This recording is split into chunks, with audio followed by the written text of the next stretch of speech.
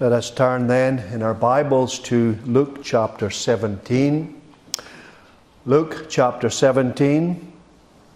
And I want to look tonight with you with verses 11 to 19.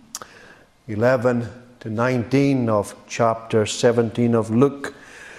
We're going to look at the cleansing of the 10 lepers.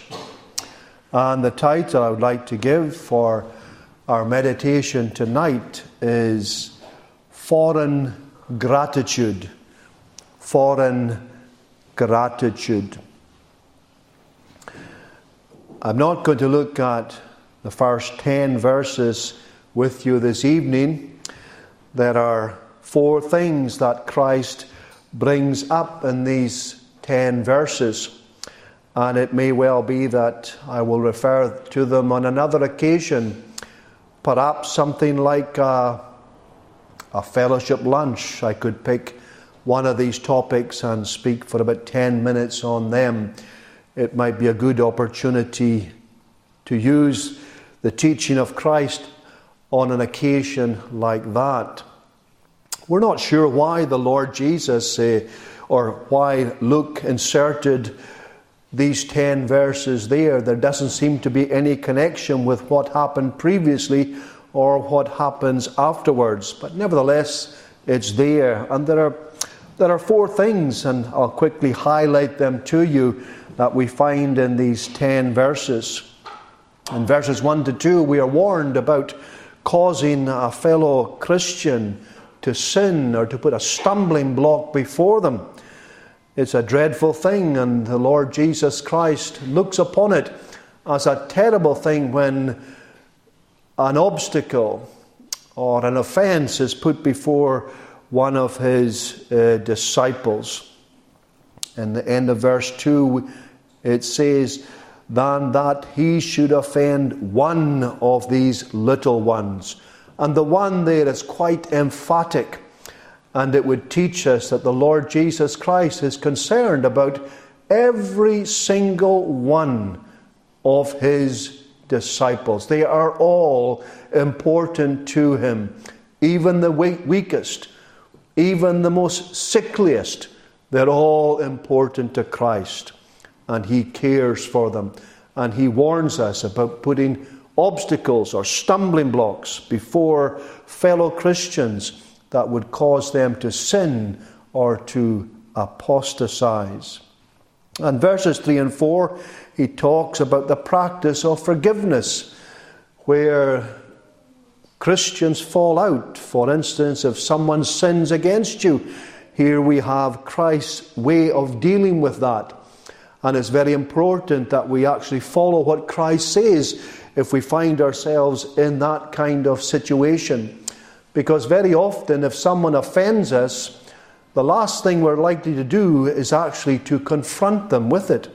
We're more inclined to speak to maybe the minister or an elder, or to gather around 1 or 2 other Christians and to state our case before them, rather than go direct to the person who has offended us. And Jesus is telling us this is the way to deal with it. Confront the individual, and then forgive the individual. And then he goes on about, the apostles asked the Lord, increase our faith. And Jesus is telling them that if you had faith as a grain of mustard seed, that's what's required. And what he's really talking about there is, it's not so much the quantity of their faith, but the object of their faith that's important. Many people talk about having great faith. Well, friends, we're to have faith in the Lord Jesus. It's not our faith that saves us. It's not the quantity of our faith. It's Jesus Christ that saves. And if we have real, genuine faith in him, even if our faith is like the grain of a mustard seed, that will save us. And that is sufficient for us. That's what he's teaching there. And the last thing that he's teaching here is about recognizing that we are servants. The Christians are servants. And when we serve the Lord Jesus Christ, we are simply doing our duty. And even the best of our service, doesn't matter who it is or what it is, the best of our service, we are but unprofitable servants. We cannot serve Him the way that we should, and we do not serve Him the way that we should. And this should be our kind of mentality. We are unprofitable servants. But let us look then at verses 17 to 19. I'm sure this incident is quite familiar to us. At the beginning of the chapter, Jesus was talking to His disciples, and now He's on the way to Jerusalem.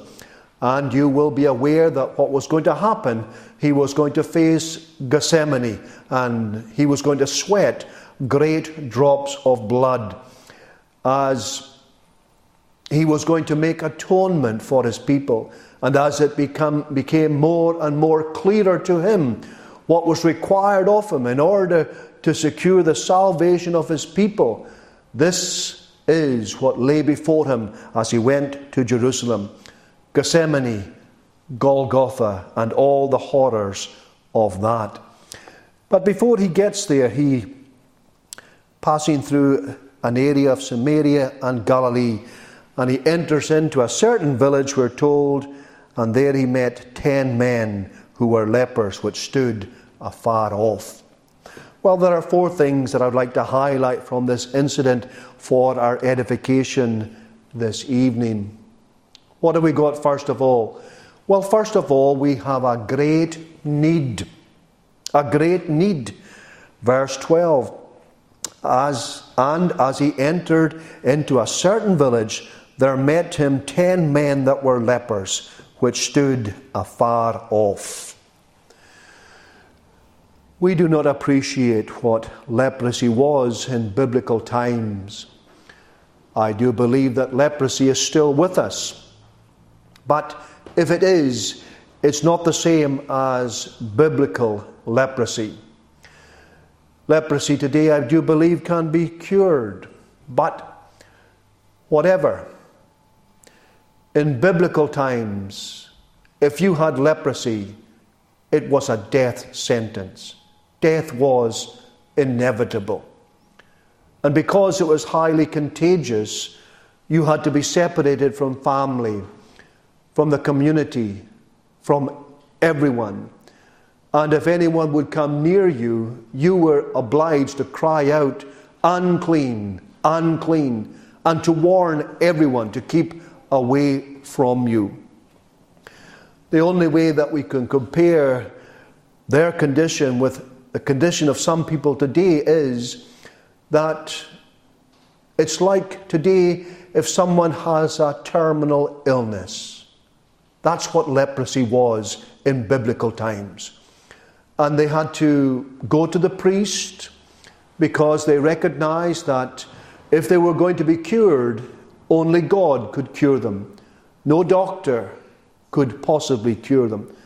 They were a hopeless case. And that's the reason why they stood off. They stood afar. And they were all together. 10 lepers. And as we know, one of them was a Samaritan. And if you know anything about your Bibles, you will know that in biblical times, the Samaritans and the Jews hated each other. They had no time for each other. But here we have those who have a common ailment or a common illness, and they're joined together as one. They truly had a great need. And very often, people with great needs will be joined together who ordinarily would never meet together. You find this very often happens with alcoholics, for instance, or drug addicts. You'll find alcoholics from all areas of life. Some are professionals, some are working class or whatever, but they'll gather together because they have the same problem. And so with the drug addicts. They come from all walks of life. They can be educated or uneducated, but they will gather together because they are joined with this common problem. And this is what we find here.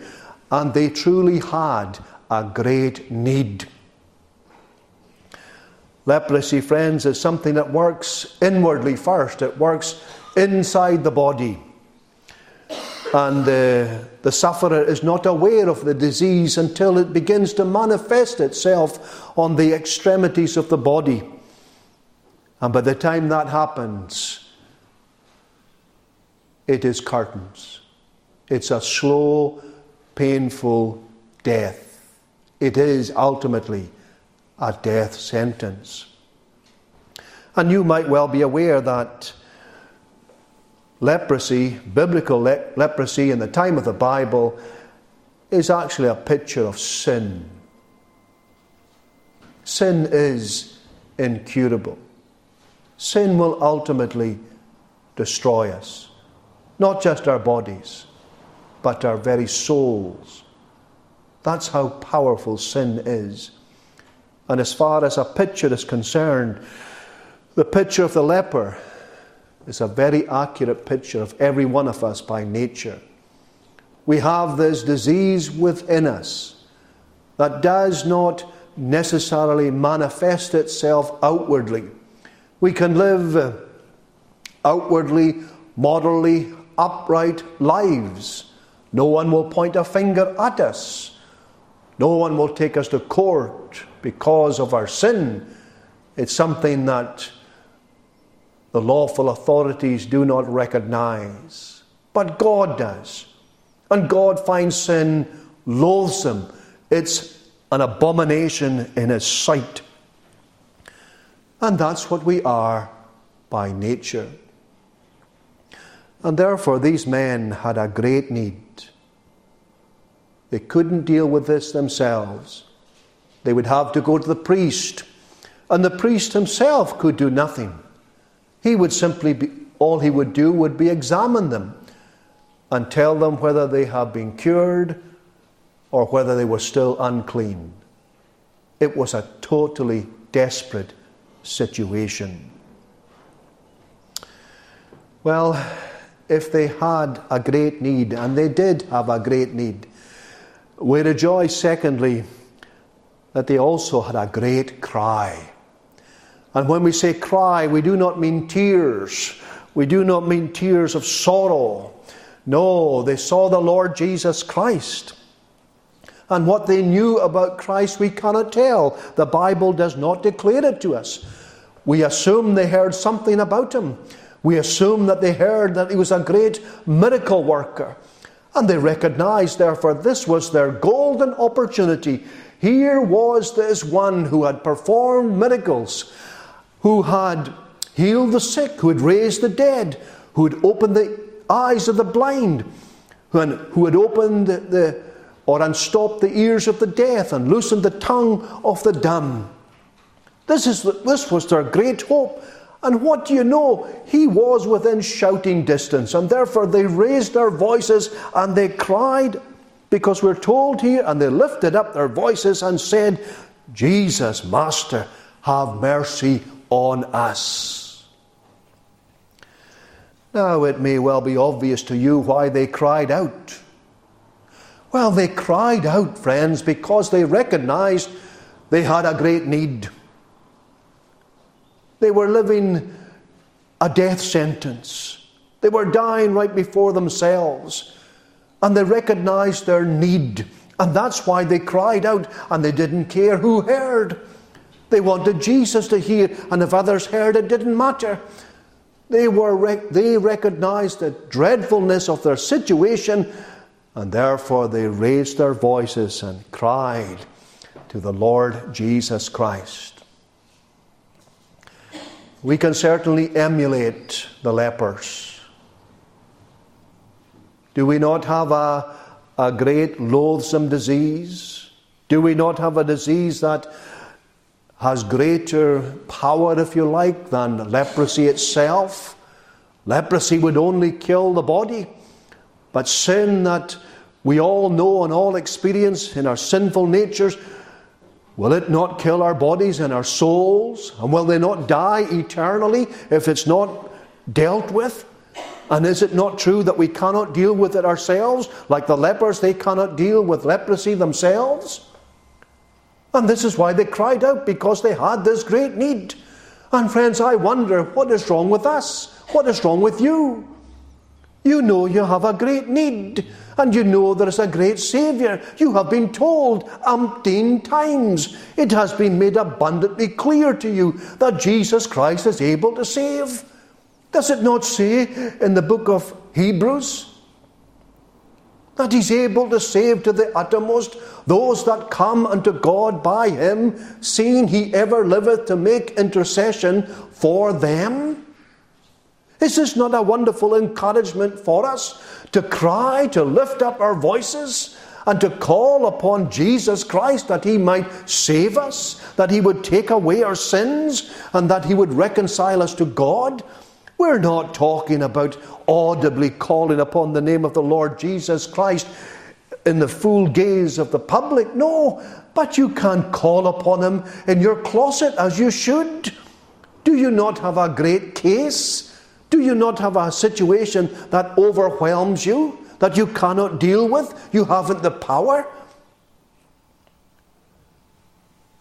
These men lifted up their voices.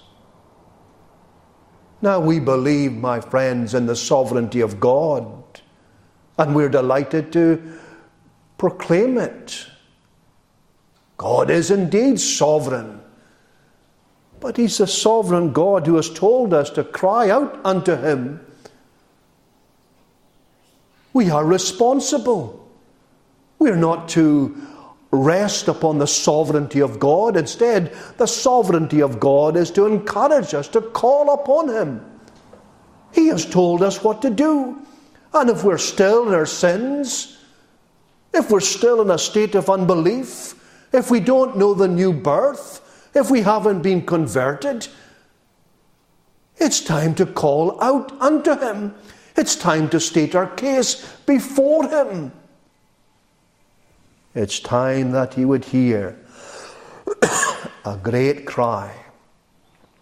And the problem is, we don't recognize our need. To these poor outcasts who were living away from their family and away from all society, who couldn't come to the house of God, who had no social contact whatsoever. You know, they were the ones who practiced social distancing. This is what we had to do on some occasions not that long ago. They knew all about it. Keep away, social distancing, don't come near me. They knew their problem, and when they saw an answer to their problem, they cried out.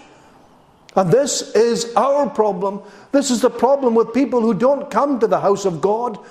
They don't see their need. They don't realize the tremendous plight they're in. And they don't see the imminent danger. Oh, that they might see that they're hanging over into hell, as it were. They're on the border of eternity, and soon they're to drop into the bottomless pit. Oh, if we would recognize that, if that might be impressed upon us, how close we are to eternity and how dangerous and serious is the situation, then we would raise our voices. Then we would cry out to the living God, "Oh Lord, save me. Oh Lord, have mercy upon me, a sinner." See that prayer there? Master, have mercy on us. That's a real prayer. How many words? 5 words. How many of us are verbose in our prayers? We need to learn to be succinct, to be concise, to gather up our thoughts and to say a lot in a few words. They said enough. This was a prayer that was heard by the Lord Jesus. Master, have mercy on us. This is what we need. It's mercy we need. Come, Master, hear our prayers. Well, they uttered a great cry because they had a great need. Thirdly,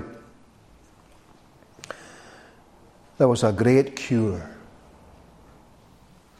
Verse 14, and when he saw them, he said unto them, Go show yourselves and to the priests. What did he do there? He basically pointed them to the means of grace, to the Old Testament law, to the ceremonial law. You'll read it, I think it's in Leviticus 13 and 14 or 15. There are 2 chapters that deal with the priest and the response to the lepers, those who had leprosy.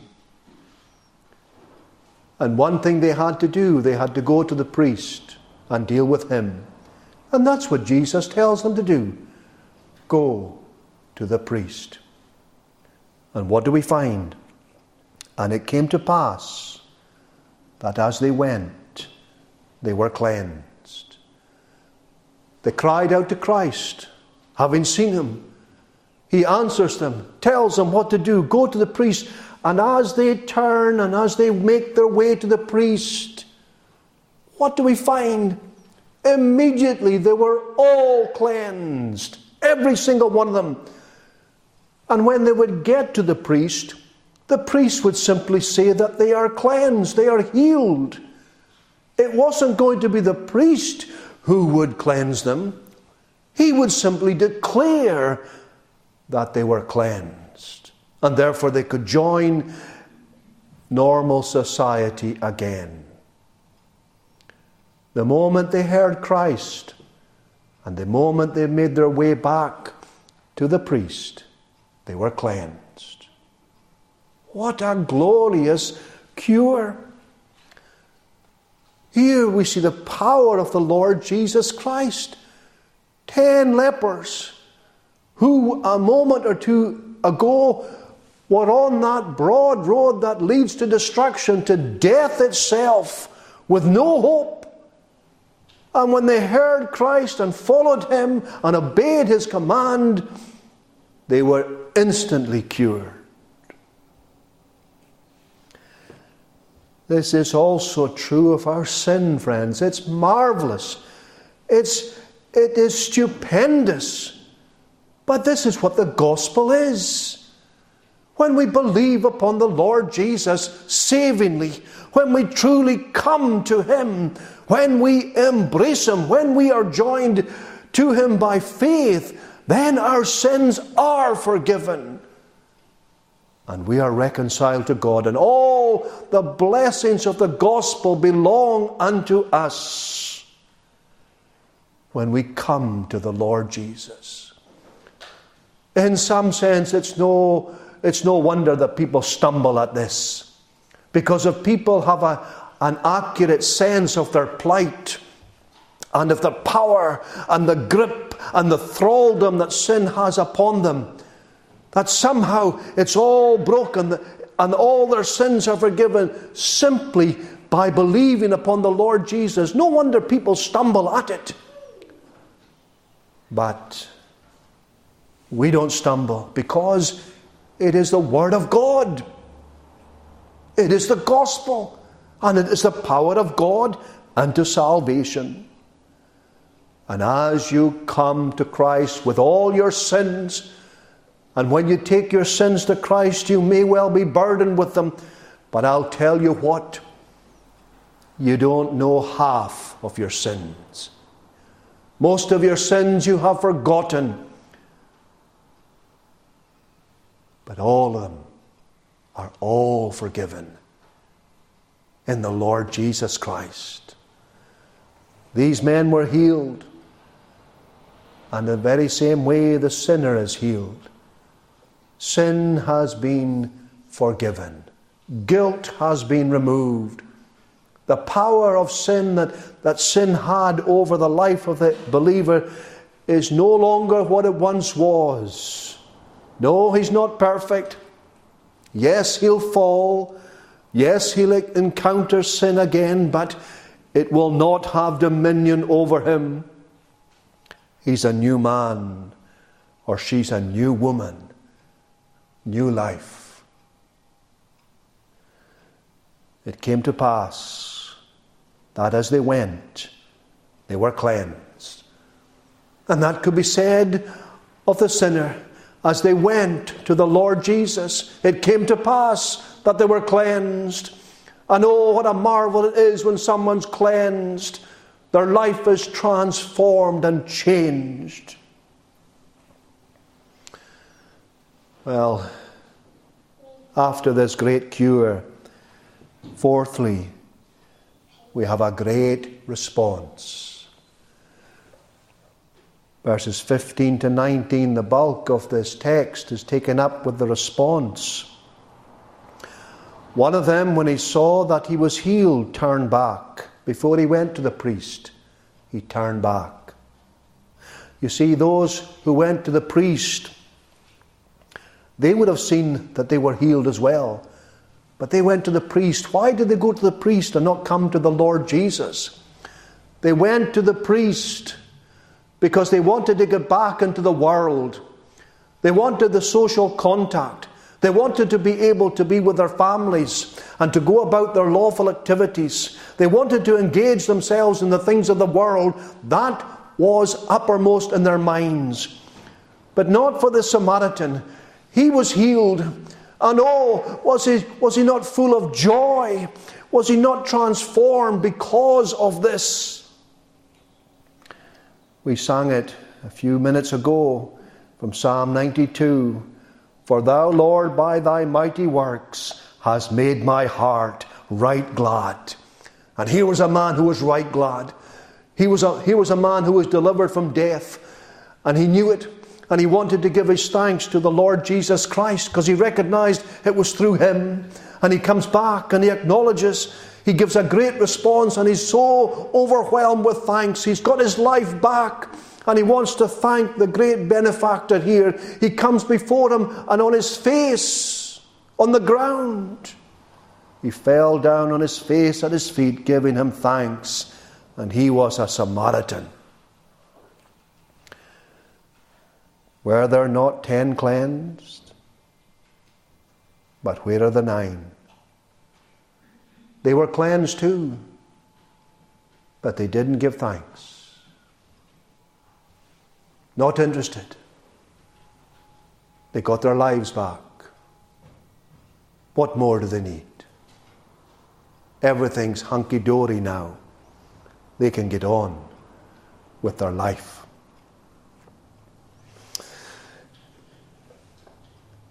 This can apply to Christians. If we are Christians, friends, we have experienced a wonderful transformation. Something that we could not do ourselves.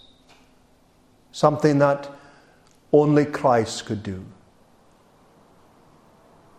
And our life should be full of thanksgiving. There should be 2 characteristics that mark out the true, genuine Christian. Every Christian. Every Christian's not the same.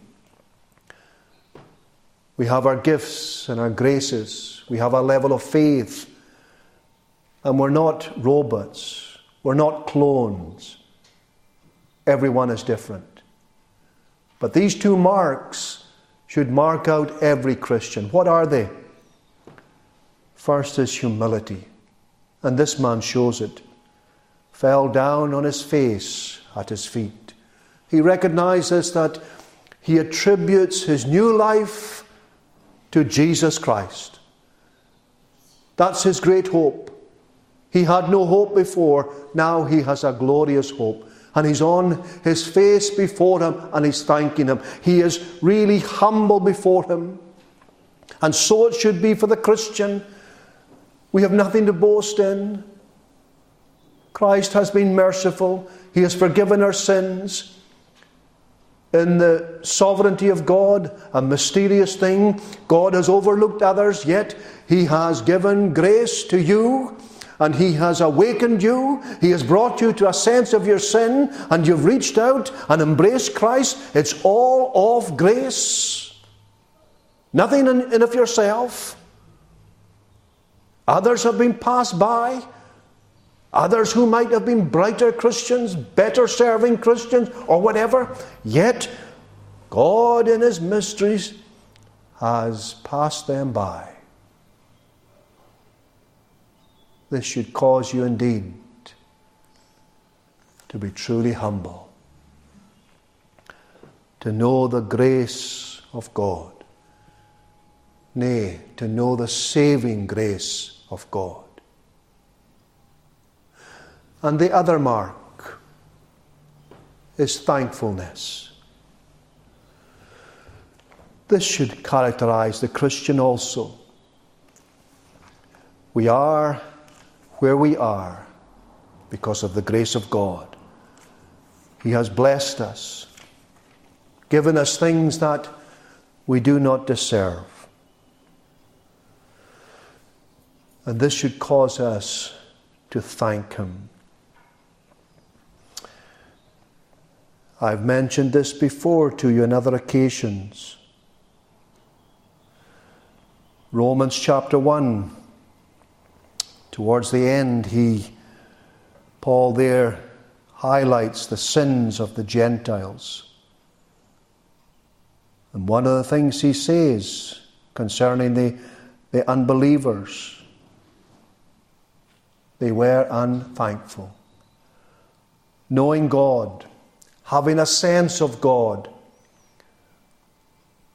not a saving sense, of course, but a sense that would cause them to not to have an excuse. Yet they didn't use what knowledge they had.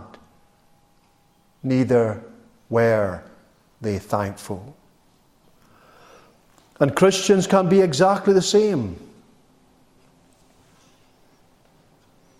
And why is it then that Christians are not as thankful as they should be?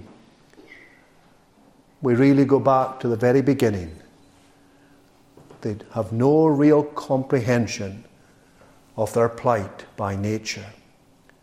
They have no real understanding of the doctrine of sin. Or they might have some understanding, enough to lead them to embrace the Lord Jesus Christ, but they are largely ignorant of the great salvation that Christ has secured for them. And they fail to look at the cross. You know, if you want to know more about the doctrine of sin, go to the cross. That's why it's good that we have communion seasons that remind us about the person and the work of the Lord Jesus, and particularly his passion. Because there we see the awfulness of sin. Yes, we delight. We also see the wonderful, glorious love of God. It's there in the cross. But also we see the terribleness of sin. For it took the Son of God to become like us and to suffer in our room instead in order to redeem us. And if Christians had a greater understanding of what Christ has achieved on their behalf and how they have been rescued, it would cause them to live a life of humility and thankfulness. And it took a foreign individual here to express his gratitude. We would be inclined to believe that the other 9 were of the covenant people, of the Jews. They didn't think much. And this man here, the Samaritan, what did he receive? He received the ultimate blessing. In verse 19, Jesus said unto him, Arise, go thy way. Thy faith has made thee whole. The others went their way, and their bodies were clean. This man went back to Jesus. His body was clean, but also his soul. And he's with Jesus tonight. A foreigner showing them up, returning to the Lord Jesus, expressing his thanks at what Christ has done for him. a great response. This should be our response. But maybe you cannot give this response. Why not? Maybe you know nothing of this blessing. How can you share then? How can you share in this blessing? The only way you can share in this blessing is to cry out to Jesus Christ, the one who came to seek and to save that which was lost. Come then, even tonight, come. Embrace him, seek him, call upon him. Call upon him while he is near, the Bible tells us. Amen.